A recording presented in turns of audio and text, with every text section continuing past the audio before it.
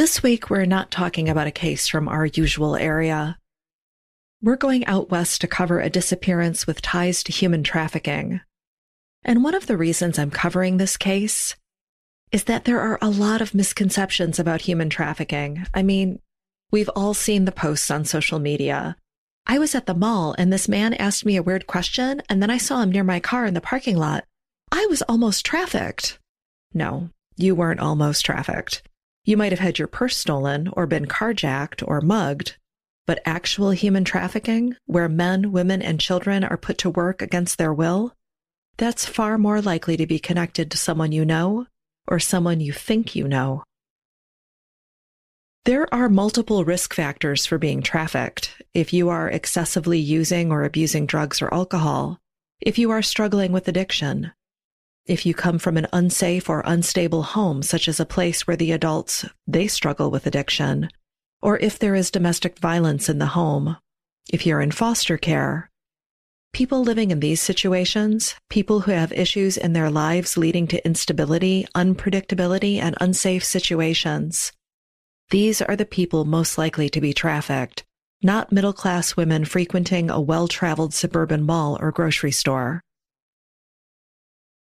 And to understand how Kelsey Emily Collins was trafficked, how she ended up in a dangerous situation while still in close contact with friends and family, while still attending school, while still sleeping in her own bed at night, we need to go all the way back to the beginning. So come with me to the day that Emily Collins was born, back in April of 1991. Kelsey Emily Collins did not have an easy go of things. She was born with a severe case of Hirschsprung's disease. This disease causes problems with the digestive tract. She was in and out of the hospital for most of her young life, with her worried mother attending to her and trying to juggle her own work and older children. Kelsey would have multiple surgeries to address her health issues. Her father, who struggled with alcoholism, was not a help, and her parents divorced when she was 2 years old. About a year after the divorce, her mother remarried. But this new husband, he was abusive, not just to Emily's mother, Sarah, but to Emily and her siblings. When Emily was 6 years old, she started having seizures. And these seizures, they persisted until her mother, who worked full-time and had 4 children, was able to get away from her husband. This was no small feat. Sarah ended up waking the children in the small hours of the night and sneaking away to a safe house. Eventually, Sarah Collins would settle with her kids on the West Coast. Still fearful of her abusive soon-to-be ex-husband, they lived in transitional housing as they waited for new identities to come forward. Emily was renamed Kelsey, but she still wanted to be called Emily. And I know it's confusing, but from here forward, I've opted to use Kelsey, as that's what she's listed as legally. Or if you want to Google her name to learn more about the case, Kelsey Emily Collins. When Kelsey was 8 years old, the family settled in Washington. In the new home, Sarah's oldest 2 children confessed to their mother that her former husband had repeatedly sexually assaulted them, an accusation that led to him being arrested, charged, and tried. He would receive a much-deserved prison sentence for his abuse of the children. Kelsey, who is still in grade school and struggling with physical health issues and learning disabilities, she is both a domestic violence survivor and a witness to repeated sexual abuse. It seems like Kelsey struggled to survive from the day she was born, and her life never seemed to get any easier. While their abuser being sent to prison for his crimes was helpful, it didn't mean that Sarah and her children had magically healed from their trauma. Sarah would say that one of her daughters struggled with alcoholism, and another turned to marijuana at a young age. And the baby of the family, a boy, he had separation anxiety and school avoidance. Sarah did her best to help the kids heal, sending them to counselors and therapists, getting medication for them as appropriate, but there is no quick and easy fix. Repairing that sort of trauma is a long and complex process.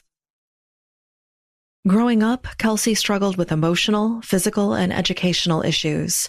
She received special education services in school to support her academically, and she received speech therapy because she had a significant hearing impairment. I can't say if she was born with the hearing issue or if that stemmed from the abuse that she endured at the hands of her stepfather.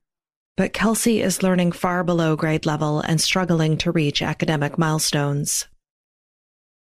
School records showed that by 10th grade, Emily was doing math at the 3rd grade level and could barely read at a 5th grade level. And unfortunately, her troubles did not lessen as she grew up. When Kelsey was 11, she told her mother that a middle school-age boy assaulted her, but the family was unable to press charges against him, which is so frustrating. By age 12, Kelsey was sexually active and skipping school. She was also drinking alcohol and using illicit drugs. While Sarah was doing the best she could to provide for and protect her kids, Kelsey was slipping away. At age 13, Kelsey stole her neighbor's truck and police were notified, which put her in the juvenile justice system. She also stole her mother's car, skipped school, ran away from home, and started dating boys who were 5 or more years her senior, meaning that she was a child and dating adult men. And dating's a tough word to use there. She was in one-sided relationships with adult men. Children can't consent. In 2007, when Kelsey was 15 or 16, she met someone who would change her life, but not in the way that anyone hoped. He bought her flowers and took her to dinner, a real gentleman. But he also got Kelsey to sell drugs for him. Despite working as a small-time dealer for her boyfriend, when she was 16, she'd stayed out of legal trouble for a full year, which was great news for her trip through the juvenile justice system. As a side note, there is not a lot of information on this drug-peddling gentlemanly boyfriend. He too could have been a minor when this was going on. When Kelsey was 16 and a half, her boyfriend told her there were ways to make more money, better money than selling drugs. Kelsey would later say, "I couldn't believe he was asking me to be a whore, and the next thing I knew, I was." The connection forged between a pimp and an underage victim is so unique it has a name. It's called a trauma bond. It is a tragic combination of violence, but also protection from other sex workers and other pimps. It creates a bizarre and troubling dynamic where the young woman begins to see her pimp as giving life simply by not taking it. This seems to be what occurred between Kelsey and her drug-slinging boyfriend. From October to December of 2007, Kelsey was picked up by police 5 or 6 times for solicitation. Using a fake name and age, she walked the streets as Lady Dollars by night and attended classes at Mariner High School during the day. Kelsey served a few stints in juvenile detention and once in court-ordered rehab. Soon, her boyfriend introduced her to a relative of his, Donico Tyrell Johnson, a man in his mid-30s, twice Kelsey's age. With Johnson in the picture, Kelsey's life changed dramatically. Sarah noticed bruises on her daughter, but Kelsey shrugged them off as her being clumsy. Sarah had no idea what her daughter was up to when she ran away for days at a time. When Sarah discovered that Kelsey was performing sex work, she was devastated. "I missed all the signs," she said. "I totally missed the fact that she was being coerced, manipulated, and forced." Sarah wanted her daughter to stop, to stay at home, and to be safe. And she didn't understand that sex trafficking isn't a lifestyle you just walk away from.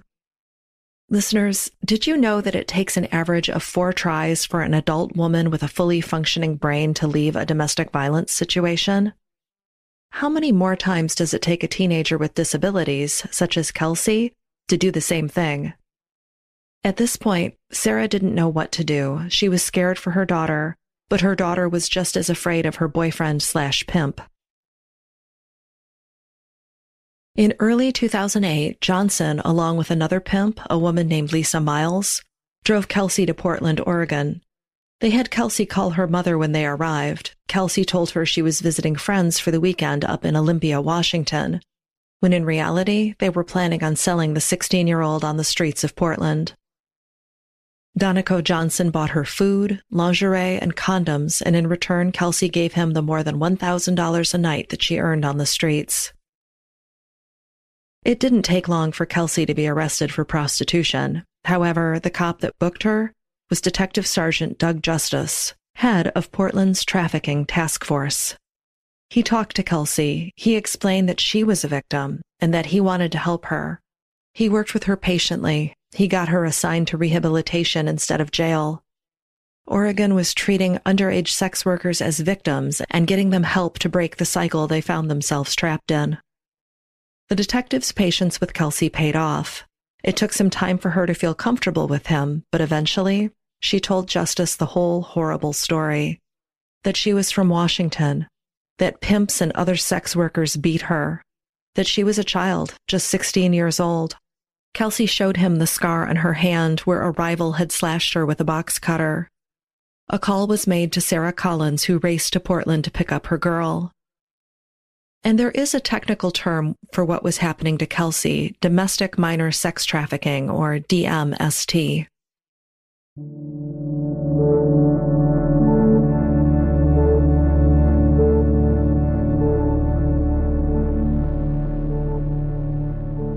It's lunchtime at Tim Hortons, and we're serving up a special deal just for you. Our new $5.99 lunch deal includes your choice of any lunch sandwich and a side of crunchy kettle chips. Because what's lunch without a little crunch? And the sandwich choice is all yours, like a ham and Swiss, Chipotle chicken wrap, BLT, and more, made to order just the way you like it. Tim Hortons' new lunch deal. Simple, delicious, and just $5.99. Now that's a good deal. Only at your neighborhood Tim's. U.S. only. Price and participation vary. Terms apply. It would take several weeks, but Donico Tyrell Johnson and Lisa Miles, the pimps who trafficked Kelsey, were arrested for interstate trafficking of a minor and sent to jail while they awaited trial. Kelsey agreed to testify against them, but she told both her mother and the police that she was frightened. Remember, Kelsey is learning disabled and has physical challenges. She's operating on a 3rd to 5th grade reading level. And while Kelsey lived at home and attended rehabilitation, someone got hold of her and put her back out on the street where she was once again working nights as Lady Dollars. With a trial date looming, Johnson's cousins tracked Kelsey down and threatened her with physical violence if she testified. Sarah Collins knew that her daughter was scared. Sarah said that Kelsey sat outside the courtroom in the car and cried. She could have run at that point. She wasn't in handcuffs. She didn't, though. She sat there and cried on my shoulder and said, "Mommy, I am scared." Kelsey testified in front of the grand jury in Portland in April of 2009, and Donico Tyrell Johnson was indicted for interstate sex trafficking of a minor. Portland prosecutors told Sarah that Kelsey, quote, wasn't in too much danger, now that Johnson was behind bars awaiting trial. Sarah attempted to get her daughter, who was still in high school, counseling to get her through the process of testifying, but then Kelsey turned 18 and was no longer eligible for the services afforded to underage victims. Bureaucracy won out over the needs of the victim, and Kelsey, whose mother was doing her best to help her daughter but couldn't afford private therapy, continued to work the streets as Lady Dollars. On May 9th, 2009, just over a week after Kelsey's birthday, as federal prosecutors planned the trial against Johnson and Miles, Kelsey announced that she had a new boyfriend, a man who lived in Seattle. And on Sunday the 9th, Kelsey left the family home in Everett, planning on taking either the Sound Transit 510 or Metro 101 358 into Seattle, but she never arrived at her boyfriend's place. Kelsey left the house with only her cell phone, MP3 player, a hairbrush, and a few dollars for bus fare stored in a small purse. She did not pack any personal belongings, nor did she bring extra cash. The morning of May 10th, Sarah realized that Kelsey hadn't returned home. She called the boyfriend, but he said Kelsey never arrived. Kelsey's phone, it went straight to voicemail. After a few days, Sarah reported Kelsey missing to police. But now that Kelsey is 18, police are less interested in looking for her. She's an adult. She's allowed to go missing if she wants. And I find this incredibly frustrating considering Kelsey's developmental issues and her history with the law and the upcoming trial. You'd think they would be more interested in searching for her. While Sarah hung missing persons flyers around the city, the prosecutors handling the case against Johnson and Miles asked her to stop putting up flyers. They were afraid the case would fall apart if the defense knew Kelsey was gone. And while you and I know that Kelsey was frightened and had been threatened by Johnson's cousins, she'd never told prosecutors about that incident, so she was never offered any type of witness protection. With a trial date looming and no sign of Kelsey, law enforcement in Washington and Oregon suddenly took an interest in her case and started looking for her. Unfortunately, their efforts were too little, too late. They didn't really start looking for her until months after she was last seen. They discovered that her phone started going to voicemail starting at 8 p.m. on May 9th, only 2.5 hours after she left her home en route to the boyfriend's place. Even though no one could get in contact with Collins after 8 p.m. that day, her phone continued emitting signals in the Seattle area for the next 2 weeks, as if someone were periodically powering up the phone. When interviewed by police, Kelsey's boyfriend claimed that she never arrived in Seattle. He hadn't seen her. Police initially focused most of their attention on this man because he wasn't only Kelsey's romantic partner, he was potentially the last person to see her alive, an allegation he denied. So they took a long look at Kelsey's boyfriend and her family. Then other avenues were investigated. Kelsey's family has always maintained that Johnson's family members or associates were to blame. Her mother, Sarah, states that Kelsey's first boyfriend, the man who tricked her into prostitution in the first place, was never considered a suspect. 5 months after Emily was last seen, the charges against Donico Tyrell Johnson and Lisa Miles were dropped, and the search for Kelsey ground to a halt. According to Sarah, the investigation didn't actually start until the trial was nearing, which meant potential evidence and witness testimony was lost or forgotten. Kelsey's sisters say they felt Kelsey was used by prosecutors and discarded when she was no longer helpful to their case. Law enforcement took a different view. They said Collins was not offered protection because she didn't request it. Kelsey never told anyone outside of her family that she'd been threatened by Johnson's relatives. Also, it wasn't unusual for Kelsey to vanish for a few days when she was working, so when she didn't immediately return home, that wasn't out of the ordinary for her. And Sarah, although she claims she knew something was wrong right away, she didn't report her daughter as missing for almost a week, which meant that the first vital 48 hours were lost entirely. As for the focus on her family and boyfriend, law enforcement states that they start with the obvious suspects first. And this makes sense in most cases, but this was not most cases. While they admit that it is possible, even probable, that Kelsey met with foul play due to her role in the trial against Johnson, it is equally possible that someone she knew, such as a customer or even a random predator, is to blame for her disappearance. In fact, there isn't even evidence a crime was committed. But whatever happened, an 18-year-old girl, the daughter of a loving mother and sister to 3 siblings, vanished completely, never to be seen again. With the case against Miles and Johnson dropped, they might have been released from custody. Thankfully, both were indicted again almost immediately for the same crime. Except this time, the girl they were charged with trafficking was even younger than Kelsey. I believe this girl was 14 or 15. She became the star witness at trial. Unlike Kelsey, she was offered protection in exchange for her testimony, and her time on the stand put Johnson and Miles in federal prison, at least for a few years. The fact that these 2 predators were off the streets afforded little comfort to the Collins family, who felt that Kelsey was used by the same system that she had once been in trouble with. They understandably resented that this victim was offered protection when Kelsey wasn't. More than a decade has passed, and still Kelsey Emily Collins remains missing. Sarah Collins works tirelessly to educate the public on the reality of sex trafficking, which some describe as modern-day slavery. Sarah works hard to keep her daughter's case in the spotlight. Before we wrap up, I want to share some statistics on sex trafficking. According to Detective Justice, trafficking victims come from all socioeconomic and racial backgrounds. But that's not to say that the victims don't have similarities with one another. Justice says that almost all children he encounters who are trafficked come from single-parent households, have low self-esteem, do poorly in school, and suffer from addiction issues and/or cognitive issues. And listeners, it's no surprise that pimps seek out children that are easy to manipulate. Detective Justice explains that sexually trafficked minors are like domestic violence victims on steroids. These children cannot just leave their situation, as leaving puts them, and sometimes their families, in danger.